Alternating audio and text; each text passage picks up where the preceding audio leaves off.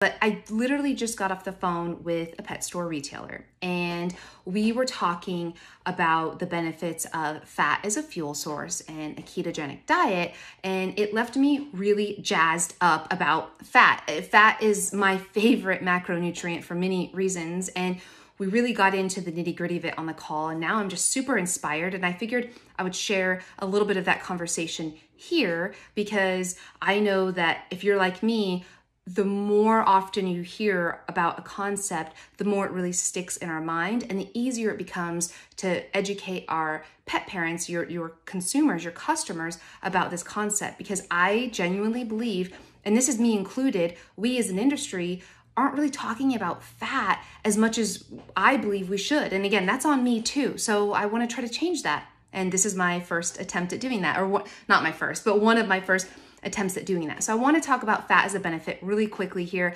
And the way that I need to do that is to talk about the two different metabolic pathways. And this is actually true for both humans and dogs, but there are two metabolic pathways. One is glycolysis. Simply stated, that is where the dog is using carbohydrates as their primary fuel source. Then on the flip side, literally, we're flipping the food pyramid upside down, you have ketosis, and that is the other metabolic pathway where the dog is using fat as the primary fuel source. And the reason this is so important is glycolysis, where they're using carbs as the primary fuel source, can lead to inflammation and a whole other host of issues, aka cancer. You guys know that we're out here trying to wage war on pet cancer.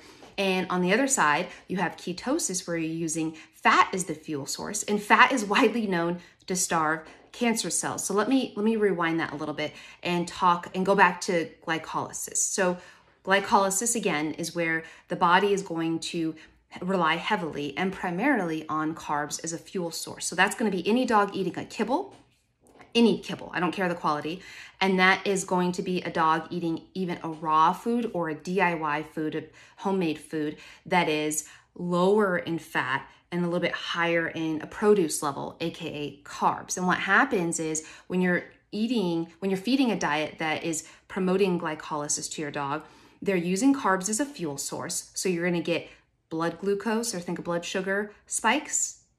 You're gonna get insulin spikes, and that is going to lead to inflammation. Dogs, biologically and naturally, were never meant to have multiple blood sugar, us humans as well, blood sugar spikes and insulin spikes. That's very harmful on a dog's body. And what happens in those situations is cancer cells are fed. Cancer cells thrive in the presence of carbohydrates. What actually helps them fuel is sugar. And what do carbs break down into is sugar.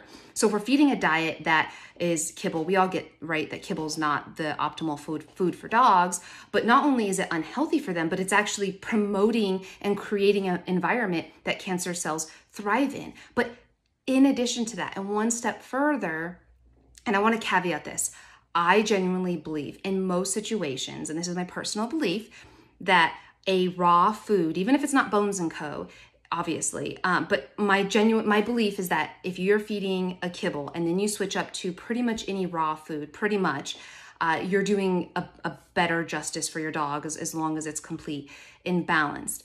That said, even in the raw category, I see a lot of brands popping up here and there. Many of them are gonna have a lower fat content than we do at Bones & Co. and a higher produce level, like 10, 20, 30% produce. And while that may be great for some dogs, and that's awesome, that dog is gonna be going through a same metabolic process as if they were eating kibble, because they're going to be using carbs for a fuel source when you have that lower fat content. So that is really important. I think a lot of people have this assumption that just because you're feeding a complete and balanced raw diet, that you're feeding a keto diet or a keto-friendly diet. And that's quite frankly not the case. Now let's flip on the other side and talk about ketosis. And that's what our food is promoting, or if you're making a food on your own that's low in carb and higher in fat to protein. And ketosis is where the body has very little access to carbohydrates. And so what happens is the body uses up the lower amounts of carbs first. That's the primary and preferred fuel source the body's going to go to quickly because it's easily accessible. But once the body goes through that, when you're feeding a keto-friendly diet and the body goes through the carb sources first, what's left for the body to use as a fuel source? Fat.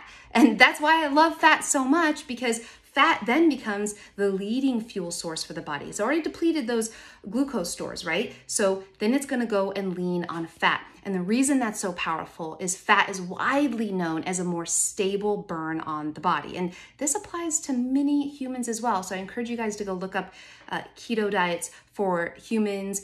But when your dog is eating a high-fat diet where they're primarily using fat as a fuel source, they're not going to have as many of those blood glucose spikes. They're not going to have as many of those insulin spikes. So what are they not going to have as much of? Inflammation. And on top of that, we talked earlier about carbs being a primary fuel source for cancer and being something that helps cancer cells thrive and grow.